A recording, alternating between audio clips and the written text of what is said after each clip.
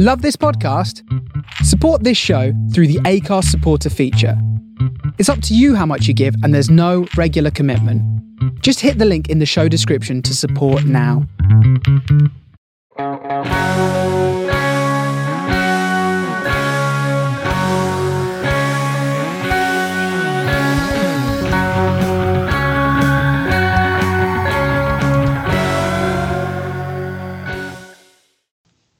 Hello everybody and welcome to another episode of Jedi Order Podcast. We're doing the same style of introduction that we've done before, really. Arsif is here. And you know really why, because it's easier for me and I don't have to record a separate one. But I mean, I don't even know where to start, where to begin, where to end, where to be in the middle. There's too many things happened in this episode, which it was like Christmas and New Year's for 10 years in a row, coming all at the same time. I mean, oh gosh, there's so many things to talk about. I reckon the best thing is we're going to try and go through it as the episode goes along, so to speak. We do the same thing every time we have the episode along in the background. So, firstly, I mean, we get a nice little epic space fight, don't we, with Slave One just kicking it. I do love the colour of Slave One. Is very much mimicking the colour of Boba's uniform, and I don't know if that's the thing that's always been the case, but if it has, hey, I'm just noticing it now. Yeah, I mean, I think it has always been that colour, and yeah, mimicking Boba's colours. So yeah, I mean, this. First of all, I just have to say, oh my god, what an episode from start to finish. I mean, we'll get on to the rest of the highlights as it goes on, but wow is all I can say. What an epic ending to season 2. I mean, what a season!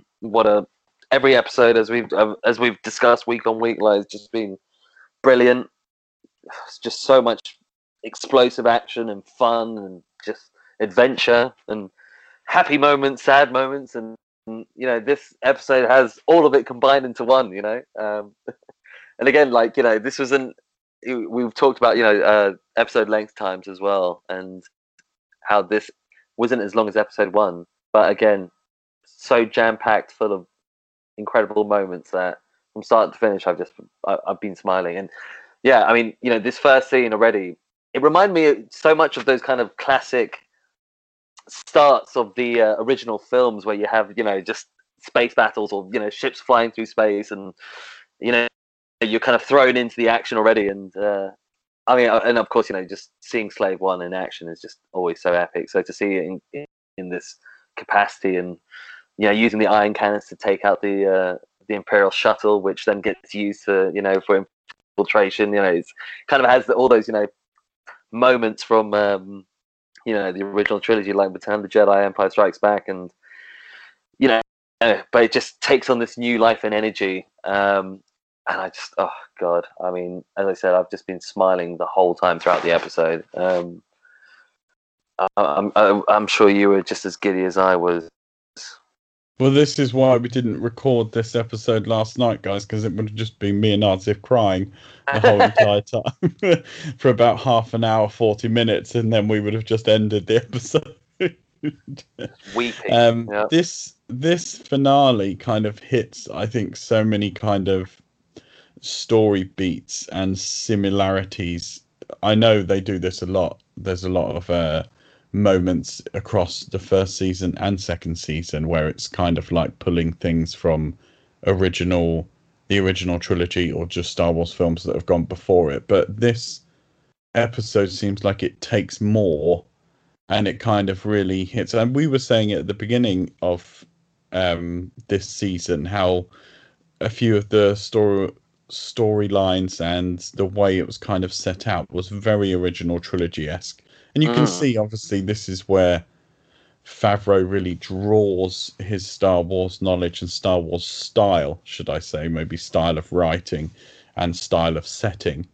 Obviously, you have the amazing Doug Chang helping out with a lot of the production designs to give it that real Star Wars feel. But yeah, I don't know about your thoughts, but this episode for me, it felt, even when, and we were just talking about this, the score is very more John Williams-esque, should I say, for this particular episode as well.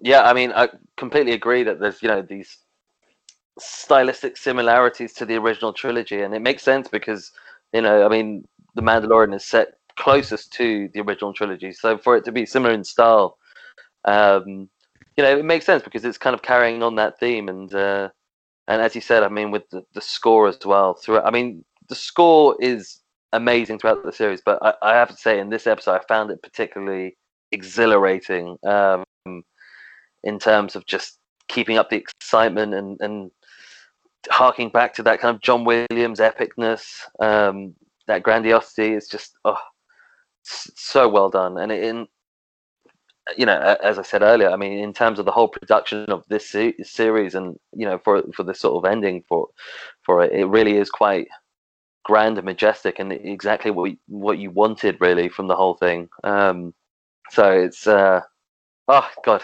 it's fantastic. And yeah, I mean, even from every scene in this episode has like great energy kickoff points as well. I mean, this early scene where Boba and Din Djarin go into the bar to get Bo-Katan and her friend to sign them up for the mission, and already that's I love it because when you get these kind of Mandalorians together, there's all this nervous tension and what is each has their own kind of way and their own history, and so they're all sort of united by their armor, but not really, but united by their own outlook and things. So it's always quite an interesting scene setter, just to see Boba Fett and what was Bo-Katan's friend called, her sidekick. I'm not too sure, and it's played by Mercedes, who is she's a wrestler, Sasha Banks, and this is her first, from what I understand. I might be wrong in this, but this is her first major role, and I think she's doing very well in it. And it's good to see her have more lines, and I'm going to look up what her character's name is. But talking about the Mandalorian, they always seem to be like, no, I'm the best version of a Mandalorian. Yeah. No, I think you'll find it's me who's the best version. I think you'll find I've got the most descendants who are Mandalorian. Yeah. And I think our guy, I'm saying our guy, our pal, the Mando, he seems to be, doesn't he, like the purest Mandalorian, even though from what I don't quite know if he's adopted. I believe he's adopted by Mandalore, isn't he? Yeah. He was rescued, wasn't he? And then he was part of not the Watch, or it might have been the Watch, or he was part of a very strict, like, religious type of the Mandalorian culture. Yeah, they were cool. Continuously seems to be the most, even over Bo-Katan, and that seems to be the most genuine Mandalorian there is. So, but there always seems to be this fun tension, and I love the bit of a Boba Fett square off going on in the in the bar that we see. So, what's the name of this particular character that Mercedes plays? We're just gonna look that up now. It's Koska Reeves. Koska Reeves, okay. Koska Reeves. I did absolutely love that you just had, for this assault that they undertake on Moff Gideon's ship, you just had this posse of absolute badass female characters. Something that stays true and strong to Star Wars throughout the years. We've always had these amazing badass female characters, which should be more in many more franchises. But what a four-piece this is coming into this assault. They're all just absolutely, not only awesome characters, but they're just kicking ass, guys. They're just absolutely kicking ass continuously. Yeah, I mean, in the last episode we saw that they already had quite a solid crew, and this one, it just feels even a step above now with Bo-Katan what was her friend's name? I've really lost it. Cosca Reeves. Cosca Get Reeves. it, I'm gonna write that into down. your mind. Cosca Reeves. Yeah. Cosca Reeves. But yeah, I mean, exactly. Having them all together as this sort of badass posse. I mean, as you said, like that bar fight between Boba, and also I love how Boba is. As you said, there's all these kind of different levels of being a Mandalorian, and then Boba's there, kind of. I'm not a Mandalorian. I'm just, it's my father's armor. He was a Mandalorian, and and then they bring up the whole kind of clone issue, which is clearly a bit of a sensitive subject in the universe. So maybe a bit of an insult. But it's I'm not surprised as well that the actress who plays Cosca Reeves is a wrestler, because I mean in that first scene you get some pretty sweet moves, and I love how she uses the Mandalorian jetpack as well to kind of enhance her throw. And you see that kind of later on as well, like when they start fighting on the ship, that she's just kind of flying around and like kneeing stormtroopers in the head, and it's just such a cool way of fighting. It's almost like a Jedi, but not. It's kind of a technically enhanced Jedi. And I mean, the scene where they're invading Moff Gideon's ship, or tricking Moff Gideon, I should say, with the whole kind of ploy of being under attack by Slave One, and oh god, I mean, you just know, like from having watched, obviously, the whole series. As soon as you see this sort of entrance, you just know that it's just gonna, be action non-stop, pretty much throughout the rest of the episode. And again, it's just such gratuitous fun, Star Wars fun, from Boba Fett shooting out the TIE fighters to them flying out of the ship and taking out the stormtroopers who with the smoke as well. Oh god, what an epic kind of dramatic scene as well. It's so peak Star Wars, and it just it's just such great ass kicking action, as you said, like having the kind of like the four baddest ass characters throughout the series who are all women as well, which just makes it even better, because they're just it's kind of I mean throughout Star Wars we've always had like strong female characters, and what's great is that the Mandalorian is almost celebrating that legacy by just making this this episode purely female action, and for large parts of it. So it's just I mean I just love the way it builds as well. You get these kind of waves of action, and then growing tension, such as the Dark Troopers being introduced and them kind of being fired up, and that's very eerie. And we've seen a little bit of them, but we haven't really seen them in action yet. So the way that they're kind of introduced into this episode, not right away, but as this sort of I love the kind of entrance of them anyway.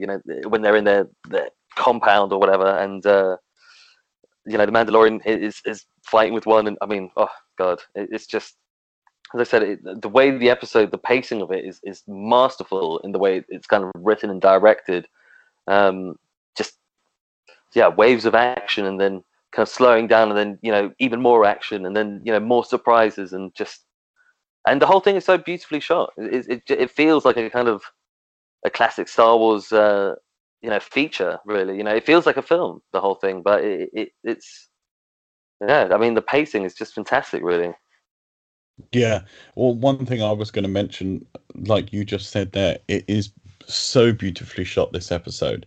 There's so many fantastic cinematography like shots, which are just a different angle and a different way of looking at things. One thing I absolutely loved was the TIE fighter launch.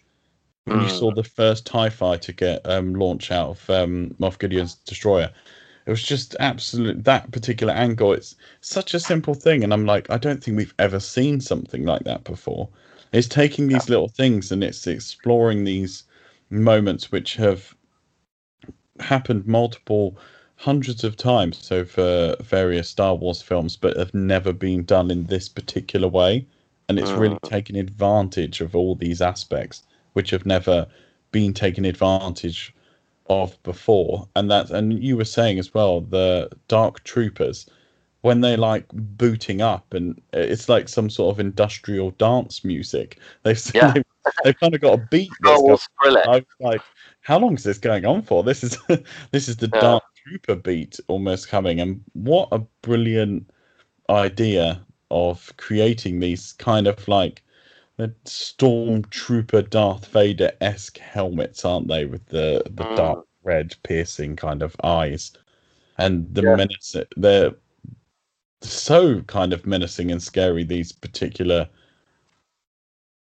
troopers that they have to, well, droid troopers that they have to take on. And for a second, when Mando releases them all into space, I'm like, well, I mean, that's one way of doing it. I thought that's all we were going to get, but I mean, let's talk about the fight Mando has with one of them when he's just absolutely pummeling the front of his helmet, isn't he? And you eventually start to see those little dents coming into the Beskar steel. And I'm just like, someone's going to wake up with one hell of a headache in the morning because this guy's just getting absolutely pummeled in the head repeatedly for a good solid minute. Yeah, I mean, as I was saying, like the way they're introduced, and you know, I wrote in my notes with the Star Wars Skrillex music because it's just this kind of intense, like industrial beat, and kind of with the epic kind of John Williams-esque soundtrack. I thought that worked so well. And yeah, you know, they're so menacing, you know, from the red eyes to the kind of, I mean, you know, with the robotic way that they dispatch or try to dispatch, you know, their kind of enemies, and seeing when Din is fighting one, and as you said, being pummeled in the head, it's kind of, I mean, it's pretty shocking because it's. I mean, thankfully, you know, the Beskar steel, you know, keeps you know, Mandalorian's head together, but it's just the kind of heartless steel of which they kind of try and dispatch their enemies with makes them such an interesting foe that they've kind of come against, and and so menacing, and also, you know, seeing them try to punch through the door, and you know, multiple doors throughout the episode. Again, that just adds to the you know, that menacing identity that nothing can stop them. And yeah, it's I really like that kind of as an you know, as an idea that the Empire kind of brings into to their own fight, that they need this kind of better weapon to compete on some level, you know, with the rest of the galaxy. Because I mean, you know, we see how reduced they are, and they kind of mention in the episode as well that Moff Gideon's ship is very undermanned. So for him to have gained so much power, you know, you wonder. And then when you see the sort of initiatives and ideas that they're developing and the results of them, it makes sense that they still wield power and they still are kind of a force to be reckoned with. You know, as we've discussed many times on the episodes previously, like, you know, we're wondering of the extent of the Empire and you know, how they're still operating and the influence they have. And you know, again, you know, this episode reveals so much about it, and the fact that they're still, you know, an advanced, you know, power really, with pretty scary ass weapons. I mean, it's it's menacing, and again, you know, as we were saying, there's kind of so many beats from the original films, but then I mean, this series has just, you know, been kind of taking those and then lifting them up to kind of a new level, another level. And that's what I'm loving about it, is that it feels kind of faithful to the traditional side of Star Wars, but then it's innovative enough that you're seeing kind of, you know, new sides of everything. I mean, you know, since, you know, episode 1, where we got to see Tusken Raiders kind of domesticated, to now that you're seeing, you know, the Empire's new weapons, that, you know, which just, I mean, it's a testament to Favreau's writing. You know, he like throughout, he's really captured the excitement and love that fans have of it, without, you know, he's paid you know, service to fans, but without having, you know, without shoving it down our throats. It's just so well done, so effectively created. And I mean, you know, as I said at the start of this episode, this final episode has so many of those epic moments that we've come to, you know, relish the Mandalorian series throughout season 2. So to see it all kind of come to fruition at the end, and, you know, as we've been discussing on the last one, what is, you know, the extent of Moff Gideon, and, you know, do we see Thrawn? You know, we don't see Thrawn, but we see, you know, Gideon and you know, his crew being kind of fought against and taken out, and that, you know, it's such a satisfying payoff. Yeah, very much so. I mean, it is John Favreau is extremely. I know we've spoken about it before, how it's a project that he's always wanted to do, and he's a massive Star Wars fan, but it's like a filmmaker in their absolute element doing the ultimate passion project for their whole entire career. And he uses the wealth of characters and races and planets and different species and everything that is in Star Wars and that has been in Star Wars for so long he uses it in such a brilliant way, and such a way where we get to explore so many things that we only ever got the surface of in other films, things we only ever touched on. And the only reason you knew more about stuff like the Tusken Raiders is because you bought a Star Wars book, or maybe there was more in the literature that was in the 90s or in the comic books, or you bought like an Art of Star Wars and you read about it there.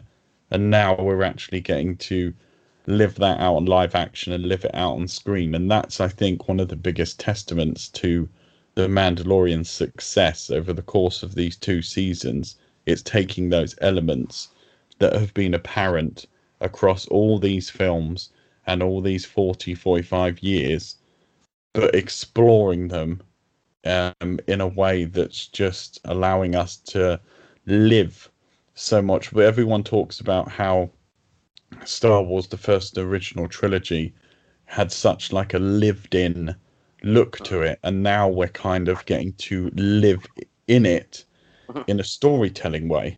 And that's what obviously Dave Filoni and the host of other directors who have written, and the other directors that have been brought in to tell these particular stories.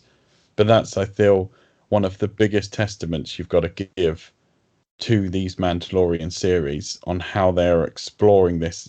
We're living in Star Wars. You're going to be spending so much time telling these stories with these particular characters. Who knows how long the Mando goes on for, but they could do 10 seasons of it if they wanted. It could just be a continuous thing for a long time, because there's so much to explore. I know we're getting so many other Star Wars series on Disney Plus, but it's just showing that there's so much wealth of stuff to use, isn't there? So that it doesn't, and I feel we're not even scratching the surface. There's still so much more to explore, and that's one of the most exciting things to look forward to, really, isn't it? Yeah, absolutely. I mean, yeah, looking at this episode and the way that it continues to build out the characters and the settings and the storylines. Yeah, I mean, you don't really know how long they want to take it for, but it feels that they're kind of building out in such a way that it could, I don't know, really build into a large kind of Star Wars canon show that it takes in a lot of kind of and moves along a lot of themes from the original trilogy, connecting up to the new trilogy, and seeing how the First Order is formed. And it's interesting because throughout the season, the remnants of the Empire always talk about how people want order, and they keep dropping in the word order, and it feels very indicative of this is going towards a new order, a First Order. And I like that because it's making sense of it and giving it kind of authority in a way, because as I've kind of said with the new trilogy, you were kind of dropped into it, and we don't really know much about the First Order and the way they've come to power, etc. And they just seem to be this overwhelming force. And the Mandalorian really feels like it's actually building that out and making sense of it in a way that is faithful to the Star Wars canon, to the original trilogy. And I love this fight scene as well. I mean, I'm just kind of seeing on screen now that the Moff Gideon Din Djarin fight scene with with Moff Gideon using the Darksaber, and that this is so remnant of the kind of classic Jedi fights that we have, but in a new well, it's a new version of it, with Din Djarin's Beskar steel spear, against Moff Gideon when the Darksaber. I mean, it's familiar, but it's completely new as well, and that's what's so intriguing about this, this episode and this season. that it's yeah. I mean, it's fantastic. It's so well done. And you know, and it's in it. And I have to say as well, the way it's written and the fact that Moff Gideon ends up, you know, being with Grogu and the fact that he ends up fighting the Mandalorian rather than Bo-Katan, I thought that was quite an interesting sort of story beat and kind of tells you about Moff Gideon, his understanding of the universe, and how he's actually quite a cunning character, you know, because he knows that he's going to be kind of either beaten or his ship's going to be taken over, and he has the Dark Troopers, and he thinks that, you know, he can win with that, but just to kind of put that point of tension between Bo-Katan and the Mandalorian, I thought was quite interesting, because it's like, again, you know, you've got this whole future of Mandalore and what will unfold there, you know, and I suppose, yeah, the kind of the tension now between these two kind of main Mandalorians and the Dark Saber and who will rule, you know, and I feel that is going to become more of a central theme, you know, later on, and I'm very much looking forward to it, because, you know, we've heard so much about it that, you know, I'm intrigued, you know. So much intriguement, you know, throughout this episode. It's just, yeah, it's laying out kind of these future paths, which, yeah, just, you know, continue to build out the world that we love in familiar but new directions. What you were saying earlier, the way this episode is written, I think it's the best episode. I know people are loving this episode for so many different reasons, but the writing of the story of this episode, the multiple different layers that this episode has that keeps on giving in different ways, very much so, like you talk about Moff Gideon's character, which we get to explore a bit more in this episode, but yes, his knowledge and understanding of the galaxy and of his enemies and their tactics and what he's trying to pursue is of a very high level, and that is really what serves him best, and that's usually the case with a lot of villains, especially in Star Wars. But it's his knowledge which kind of gives him that advantage on knowing how certain things will play out to a certain extent. But very much how you get the confrontation with him, and when he's in the cell with Grogu against the Mando, and then you get the whole situation about the Dark Saber with Bo-Katan.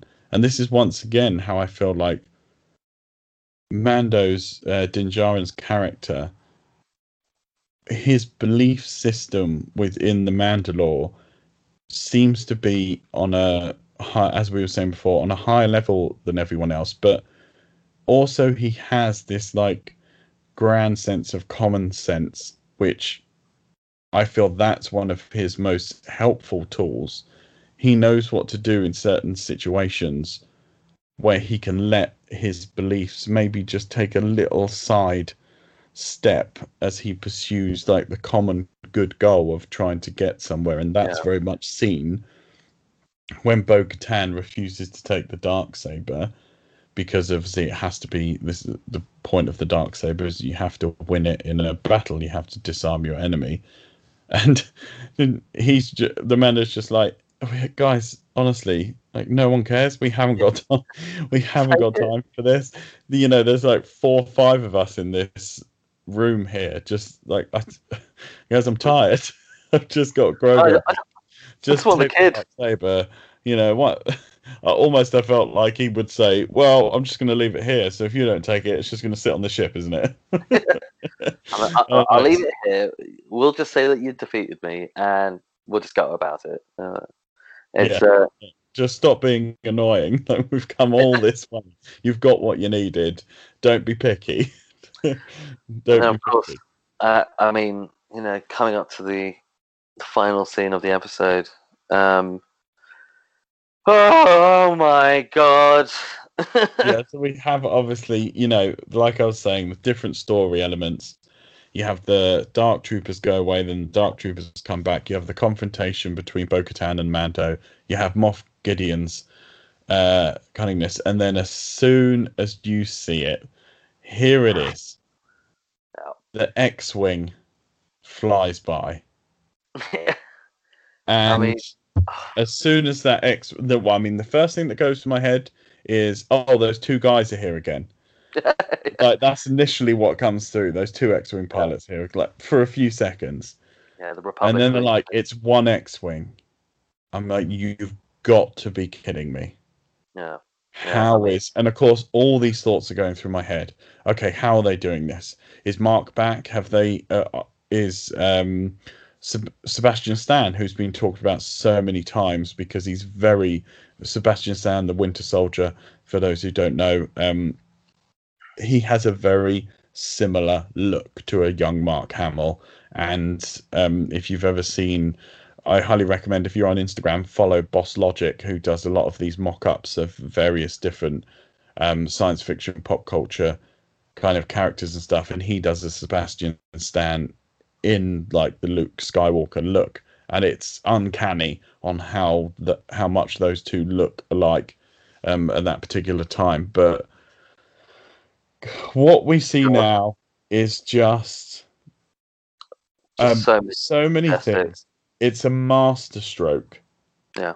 And also, one thing it made me think about is how Mark Hamill, I mean, the guy is just not only a living legend, but he is such a positive and brilliant speaker, not only about his experience in Star Wars and his character Luke Skywalker, but he has always been this just like ray of light, hasn't he? And his talking about what Star Wars has meant and how he's interacted with fans and everything across the whole entire. He's really made it his thing. He might have disappeared in the 90s, but he came back with just like the highest level of Mark Hamillness. And Mark Hamillness means that I'm just awesome and really great. But he does it in such a brilliant way. But he's talked about before how he's not always been the happiest with how Luke Skywalker's character was then finally portrayed in the sequel trilogy, with certain story elements I believe that he felt weren't as true to the character as he saw the character. And I know I think he said before how this kind of that he'd left Luke Skywalker behind. Now he'd done his bit, but being able to, and we know how this is done. Mark Hamill lends his voice to this episode. There's one of the stunt guys from The Mandalorian performs the fights, and you have an actor stand in for the actors when performing the scene. But to have this, if it might not be, but this, if this was the last contribution Mark Hamill makes as Luke Skywalker to Star Wars, what an unbelievable ending to that legacy of the 40 odd years that he's done this. Yeah, I mean, this scene really just, it does so many things for the series. I mean, from the entrance of him kind of flying in by himself. I mean, that's one of the things I love about the series as well, is the kind of ship entrances that you get, like with Slave One, with Boba Fett when he first comes in a few episodes back, and seeing the singular X-wing coming in and Luke being introduced, and the whole setup of the scene, from like the eerie music, the epic kind of majesty of it, and the way that we don't see his face until he's in the command room, and he just works his way through every single one of the remaining Dark Troopers. I mean, with just such finesse and style, and just it reminds me of the scene reminds me in atmosphere of when we see Darth Vader at the end of Rogue One, kind of going to town on the rebel troopers, and here you have Luke in his sort of Jedi Prime doing a similar sort of thing, that he's just working his way through these these troops, and oh my god, it's monumental as a scene. I mean, as you said, it's a masterstroke. It's such a we discussed in previous episodes as well, like what which Jedi would Grogu reach first of all, and there were only a few candidates left in the galaxy. Either it was going to be Ahsoka Tano, or Luke or Leia even. So to then have Luke come in, I mean, I just thought that was like, once he's kind of walking through the corridor and you see the one gloved hand and the green lightsaber, I mean, the child inside me just exploded with joy because it's just such a oh my god, like what a scene, what an epic kind of moment in not just not just in the Mandalorian series, but across the whole Star Wars canon that they've brought the main hero kind of back in for this. I mean, and the way that the Mandalorian has picked up so much kind of in terms of fan appreciation and enjoyment that I'm so glad that they've brought in this one of the main characters into it, because it kind of is almost a sign of authority that this episode the Mandalorian has become a proper part of the Star Wars universe, and I just thought it was just so well done. I mean, as we said, like the direction has been amazing, but this scene really it takes a kind of different pacing as well. This is what as we were saying earlier, like the pacing throughout this episode, the way it just builds to these epic moments throughout it, and how each moment is sort of it has its own atmosphere and authority, and this one it just takes it into a whole just another level. I mean, there's Jedis have been hinted at throughout the whole season, and of course we saw Ahsoka Tano kind of kicking ass at a few episodes back, but just to see a kind of classic character being brought back in this way, it's just I thought it was just genius. And yeah, again the way that they kind of make the end of it, and the way he comes in, and the relationship and with Grogu, and the parting between Grogu and Din Djarin, and that emotional farewell, and how he takes his helmet off, and we see how as a character he's evolved to be this new form of Mandalorian, where he's following his own way now in a way. And yeah, I mean, from the kind of beginning of this Luke scene to the end of it, where it's just, I mean, there's so many emotions happening. At first, it's like this kind of, as I said, exploding joy and epic action, and then this kind of settles into this epic majesty of almost like a greater power that we're observing, and then the kind of emotional goodbye between the main protagonist of the series. It's really just such a sweeping kind of ending, and it's this perfect cherry on top of a delicious cake of a series. It really is. I mean, as we constantly saying throughout the series, it's masterful kind of writing and direction, and then and of course, like when Artie comes in behind Luke, I mean, you were saying as well, like just tears, tears of joy and happiness. I'd held it together for so well in the whole Luke scene coming back. I was just in awe of what was happening, so I was just caught up in that, taking everything in, and then the emotional goodbye scene. Once again, you have, like you very much saying, he's making his own rules. So it might not be this is the way anymore, but like this is my way. Yeah. And then he can go my way on the highway. Sinatra song, if he likes. But once again, Pedro Pascal, we get to see the amazing Pedro Pascal, the guy underneath the Mando mask. And it's not wasted once again. When we actually get to see his face, it's for such a poignant, such a brilliant scene. And oh my gosh. Yeah. The emotions he portrays in saying goodbye to Grogu. I'm like holding this in. I can feel my eyes getting water in the scene.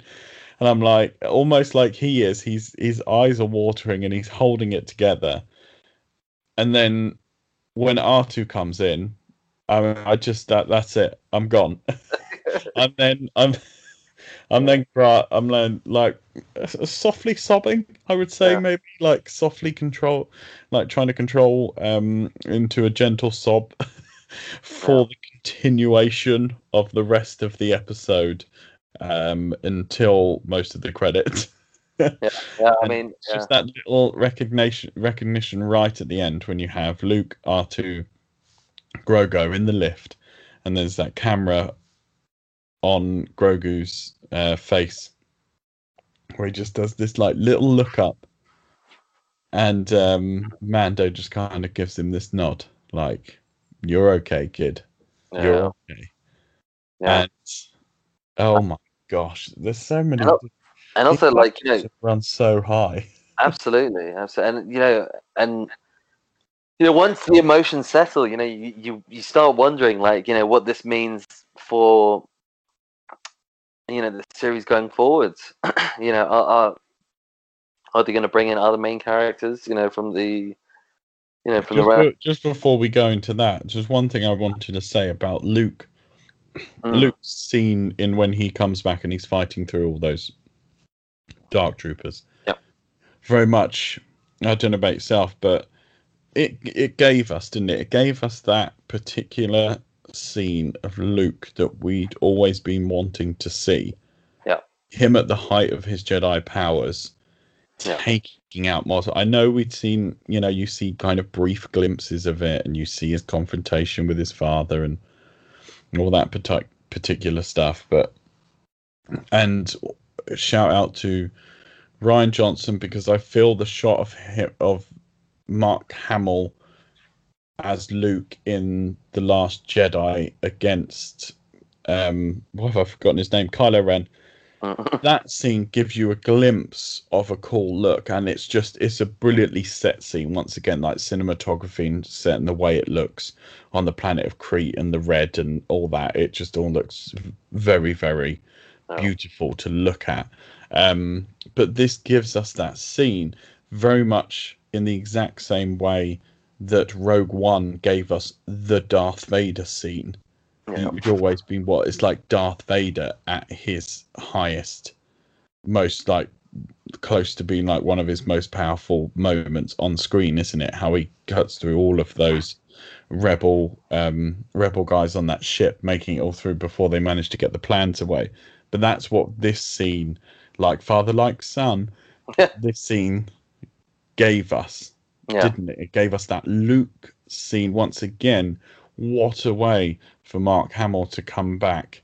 I understand just portraying his voice, but it's him, it's his likeness. He is Luke Skywalker, so what a way for him to come back and for that to be the Luke Skywalker scene that really everyone has only dreamt about, I would say, but then finally getting to see it portrayed in live action and in such an important way.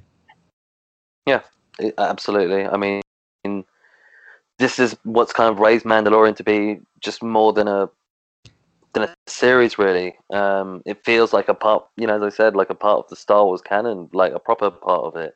It's now that it's incorporating the main characters from the canon, that it's Disney's kind of sign off saying that Mandalorian is at this point where it's kind of respected enough and created well enough that at a point within the story that it makes sense to kind of bring them in. Throughout the episodes we've been discussing this, that at this point the Republic has been formed, that Leia technically should be leading it, and her and Han should be together, probably having had Kylo Ren, I would imagine, at this point.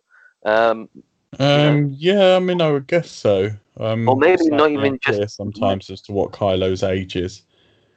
Wait, so he's probably. I mean, let's say.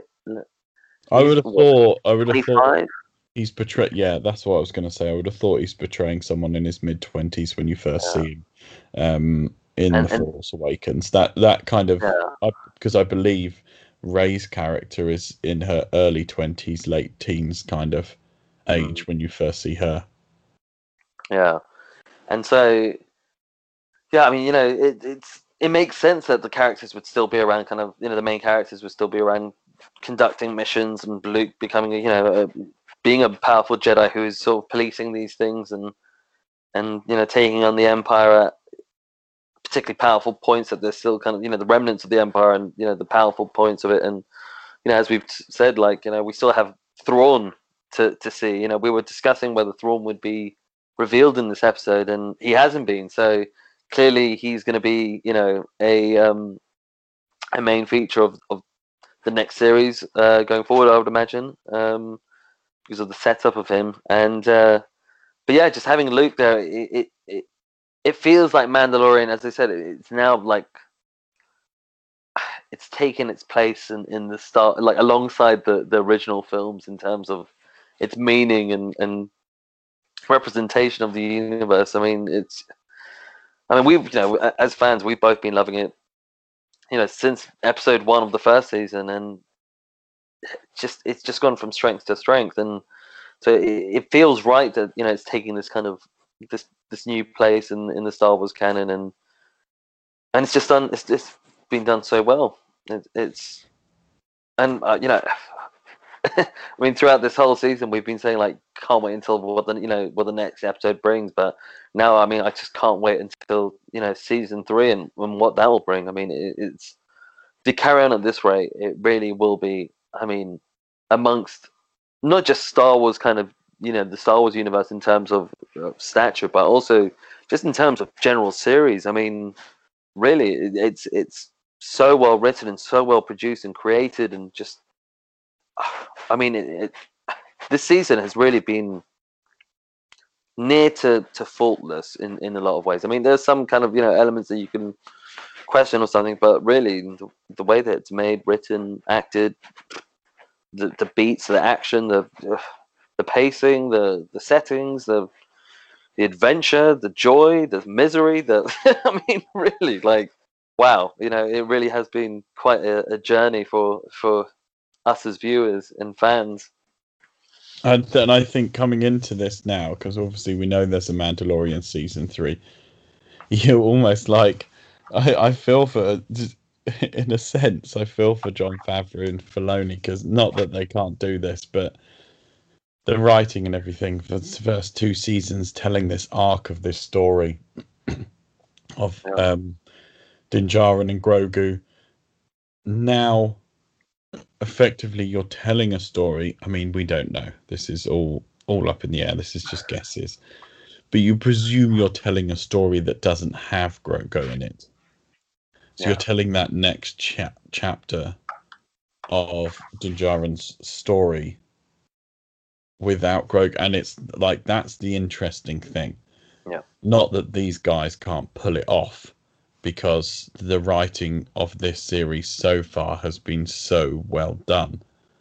But it's going to be a feat, isn't it? It's going to be an obstacle that I'm sure they've thought about, and I'm sure there's a whole entire plan. And for all we know, Grogu could feature.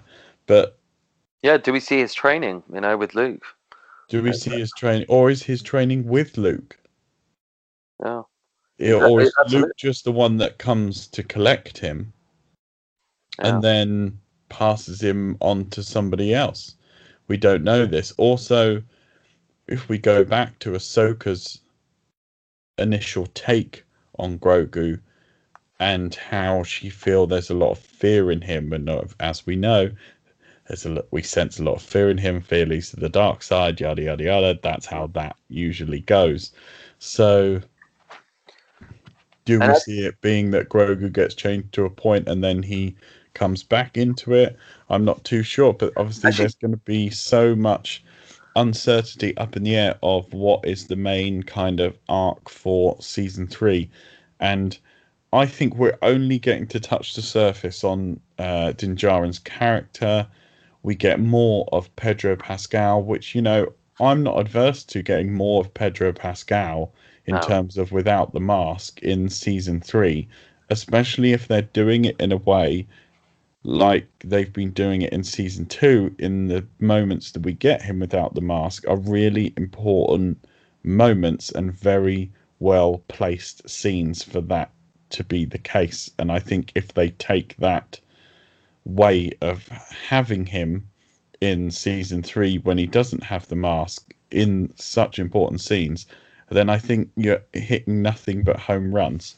Yeah, and a point that I want to bring up and kind of ask you about and discuss with you as well is that the nature of Jedis being reintroduced into the Mandalorian, and this is the thing, is that we don't know really exactly how Grogu and Din Djarin's storylines will play out, whether they'll play out together or completely apart, and the kind of how they'll feature in future episodes. And this is kind of a point of interest for me, is that, you know, now that we've got Luke kind of back in the fold and he's proven himself to be like the ultimate Jedi, you know, will he kind of feature more in this series to the point where he will then have to face another sort of Sith type of bad guy before the First Order? You know, I mean, we see Moff Gideon kind of say that he has Grogu's blood, and that's all he needed. And this is kind of one of the things, you know, it's that was him harvesting the blood of Grogu. And we saw the clones earlier on in the series, I think in episode 5. And I'm wondering, you know, because I wasn't sure if the Dark Troopers were... This is the thing, I'm kind of curious as to this point. Are the Dark Troopers, you know, they mention in this episode that they are kind of human, but they're kind of so unhuman that they're completely droid. So there's some human element to them. Were they what Grogu's blood was harvested for? Are they Jedi clones, or, you know, Sith clones, or whatever? Or is there a kind of, you know, another clone being worked on which could become like more of a Sith adversary for perhaps Luke or Grogu, you know?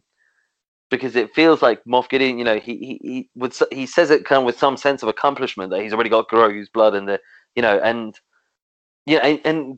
episode doesn't really, I mean, the season doesn't really reveal at this point, you know, that whether, you know, that blood is for the Dark Troopers or another, you know, bad guy in the future. And we see that, you know, we discussed how the Empire has all these sort of tricks up their sleeves, like with the Dark Troopers, and the fact that they're still, you know, fairly powerful and working on things like the clone projects. And, you know, I'm curious to see where that will go as well, and tying that kind of element in, and whether Thrawn is part of, you know, in on that whole kind of Jedi cloning attempt, really, to bring, you know, the Empire a stronger weapon, really.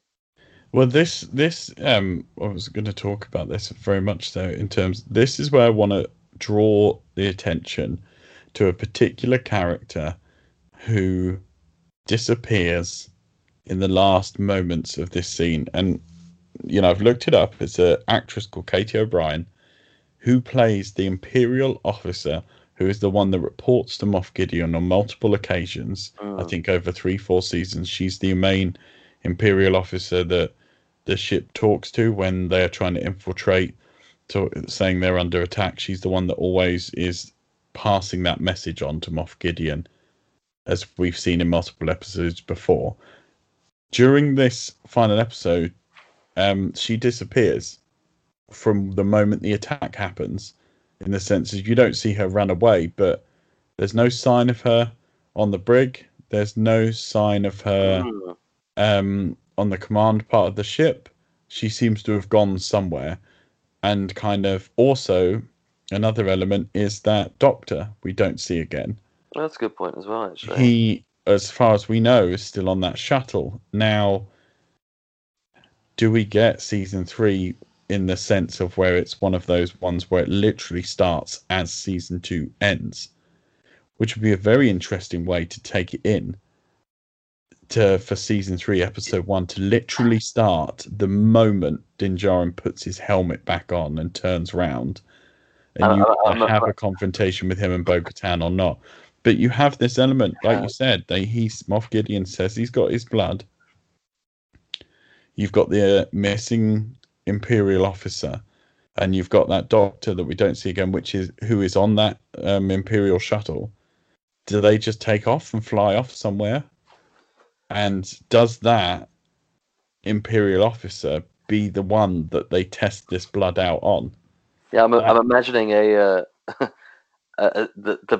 first scene of season 3 being them escaping on like an escape pod from Moff Gideon's ship, you know. Yeah. You know, and with like, you know, with Grogu's blood, you know, important information that is, you know, really needed. You know, there could be some similarity there. That's an interesting point. Yeah, I didn't realize that they actually. We don't. I mean, I kind of assumed that she got taken out on the brig, but when watching it again, I watched all the characters enter and who they took out. Yeah. And it very much seemed that she was not one of the people that they took out. Yeah, and I feel that if she was getting taken out, then they would have made more of a thing of it, because she has become like more of a feature as a kind of Imperial character. So it would make sense that they should have like a kind of more proper on-screen death, as with the Doctor. So yeah, that's a great point that that you've brought up, that um, the remnants of the Empire kind of are still connected together in a way, and how they'll play into it. I also think they're trying to.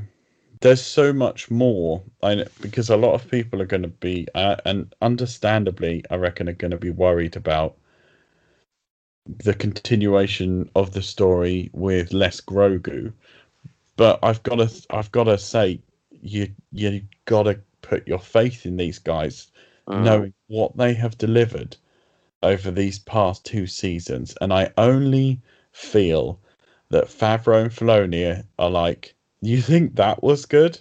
We haven't even begun to tell you the amount of stories that we have up our sleeves. These are guys, especially Filoni, who have lived Star Wars for the past 20 odd years. And when I say especially Filoni, as in he's been in Star Wars and creating some of the best Star Wars content that has been going on for nearly 20 years. So I said, let's sit back. If you're worried about it, don't be, because just look what they've given us so far in the first 2 seasons of The Mando. And I can't imagine season 3 is going to be anything less exciting, enjoyable, full of shocks. Because, yes, I mean, we get Luke, we get Ahsoka, we get mention of Thrawn, we get Boba. We get a lot in season 2, and they're like, guys, believe us, there's so much more to come. So yeah, I'm hoping we see a glimpse of the Republic, and maybe even the reintroduction of like Leia and Han in kind of a thematic but ruling sense. There's so many possibilities, and whatever they do, I'm sure it will be so well written that it will completely justify that decision. So yeah, season 3 is God. And I mean, season 3, guys, we're very much looking forward to it. And but I mean, so let's talk. We have a post-credit scene. We have a Marvel-esque post-credit scene. A friend of mine who's been on this podcast, Matt Allen, said that, because I was like, Favreau, give him the keys to everything Star Wars, and he very much was like, he is pretty much becoming the Kevin Feige of Star Wars. And when you think about how long Kevin Feige's been telling the Marvel story, I don't think we have to worry about Jon Favreau telling the Star Wars story, running out of ideas. But what we get, as my blubbering self was still watching the credits, suddenly Jabba's palace appears, and I'm like, come on, guys, I don't think I can take much more of this. And what we see is we go into Jabba's palace, another flashback to the original series. In comes Boba Fett once again into Jabba's palace, looking all moody and bounty hunter-esque, with the amazing Ming-Na Wen by his side, taking over, just annihilating. I love that they haven't missed a beat in Jabba's palace. They're like, well, Jabba's not here, so we'll just continue the exact same thing. Jabba's right-hand man with the worm head. Yeah, you just take the seat now, and we'll have a slave. Same pig cards as well. Yeah, we're continuing the exact same thing. Boba comes in, does his thing, absolutely annihilates everybody, and sits on the throne, on Jabba's palace's throne. And we get the announcement of the Book of Boba Fett. Yeah. Another spin-off series, the third spin-off series, if I remember. The host of spin-off series we get. I know I'm putting Ahsoka in as a spin-off series for the Mando. As I understand it, it could also be seen as a spin-off series to the Clone Wars. and Rebels, but it's the Ahsoka, it's the live action Ahsoka that we saw in Mando, so that's why I'm attributing it to that. And then I believe the Rangers series is a spin-off series to the Mandalorian, and then we're obviously getting now the Book of Boba Fett, which is something, probably a particular thing that's been talked about for so long in the Star Wars world, is a Boba Fett film, and I think that's exactly what it was supposed to be years ago before they changed their minds and went a different way. But now Boba's getting his whole entire series, so that's just a whole nother host of things to be excited about, because we've loved Boba coming in to this series. His character has been nothing short of awesome, and now he's getting, and I don't know why, but I hope it's just a limited series.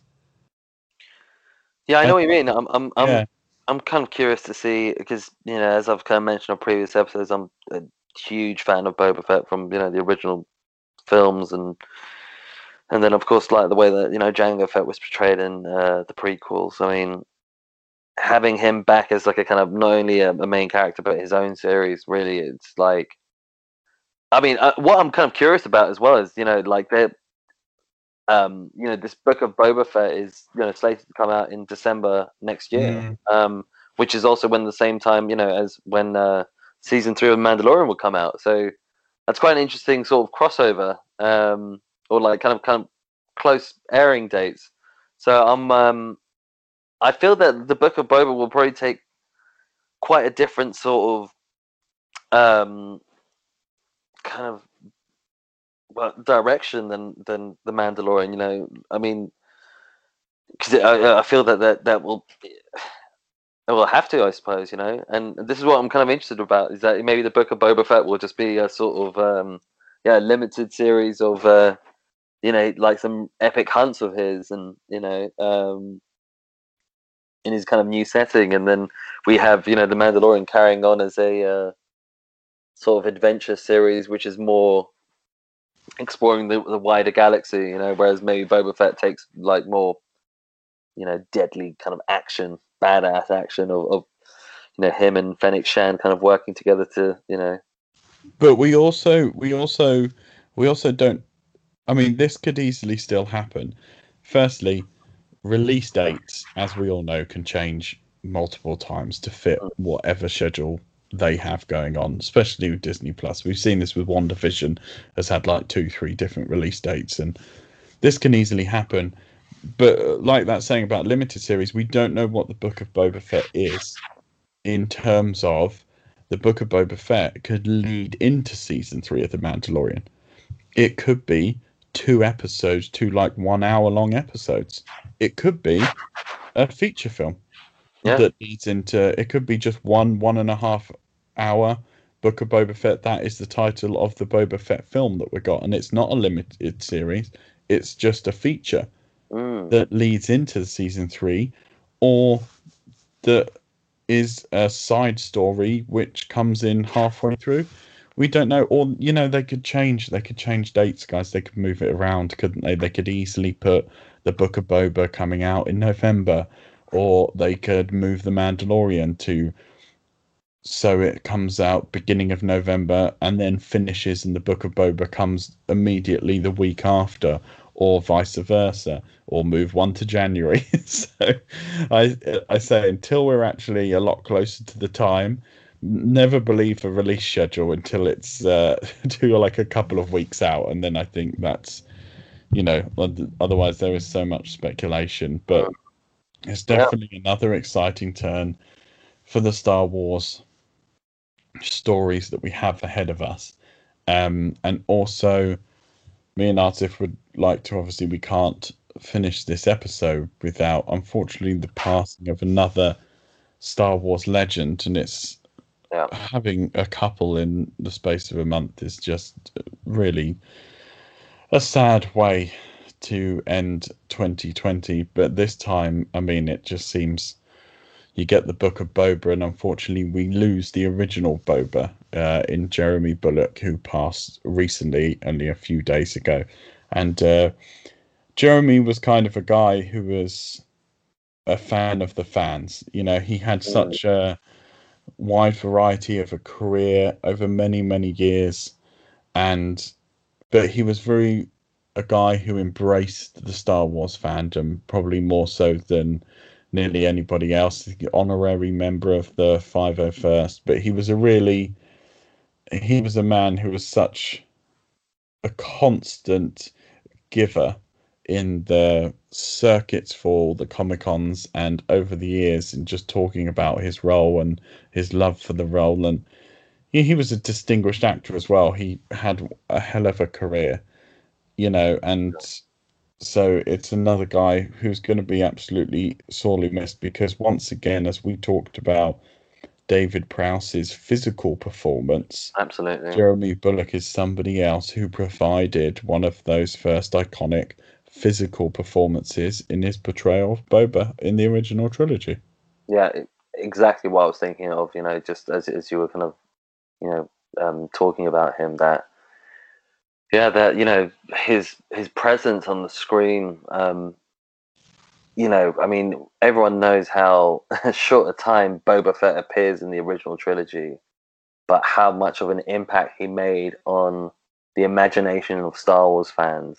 That, you know, he's so intriguing and cunning and smart, and just the way he holds himself and stands out in a scene. And that he was similar to David Prowse in that way, that, you know, as an actor, he was able to, you know, hold himself and fill the screen in a way which was authoritative and menacing and intriguing, and you know, he I mean, you know, he just immediately from the get-go, that he created such an impression for Star Wars fans that, yeah, it's almost kind of fitting that, you know, it's sadly fitting in a way that, you know, David Prowse and Jeremy Bulloch have kind of passed so close to each other because of the role that they both kind of played within Star Wars. That it's a weird kind of similarity, and you know, and it's kind of fitting as well that, you know, the Book of Boba has been announced, that it almost is like a tribute to his legacy, and Yeah, you know, like carrying on that you know, what he begun. So, and you know, as we've been saying, you know, that in the hands of Favreau and you know, Filoni, that it's going to be I mean, who knows what they're going to do with it in terms of, yeah, whether it's going to be a series or a feature film, and but I'm sure it will be a worthy tribute to him. So it's, yeah, very sad again, but you know, what a legacy he's created for us fans. very much so. And yeah, rest in peace, Jeremy, and thank you for all of the years that you have given us, and what an amazing career you had. And I just seeing here just an old black and white photograph of him and David Prowse on set together. We're both with their helmets off, so that's just a lovely image. Anyway, thank you guys for tuning in, and thanks for tuning in for our discussions and deep dives over The Mandalorian over the past 8 weeks. And we will see you next week anyway with a holiday special. So until then.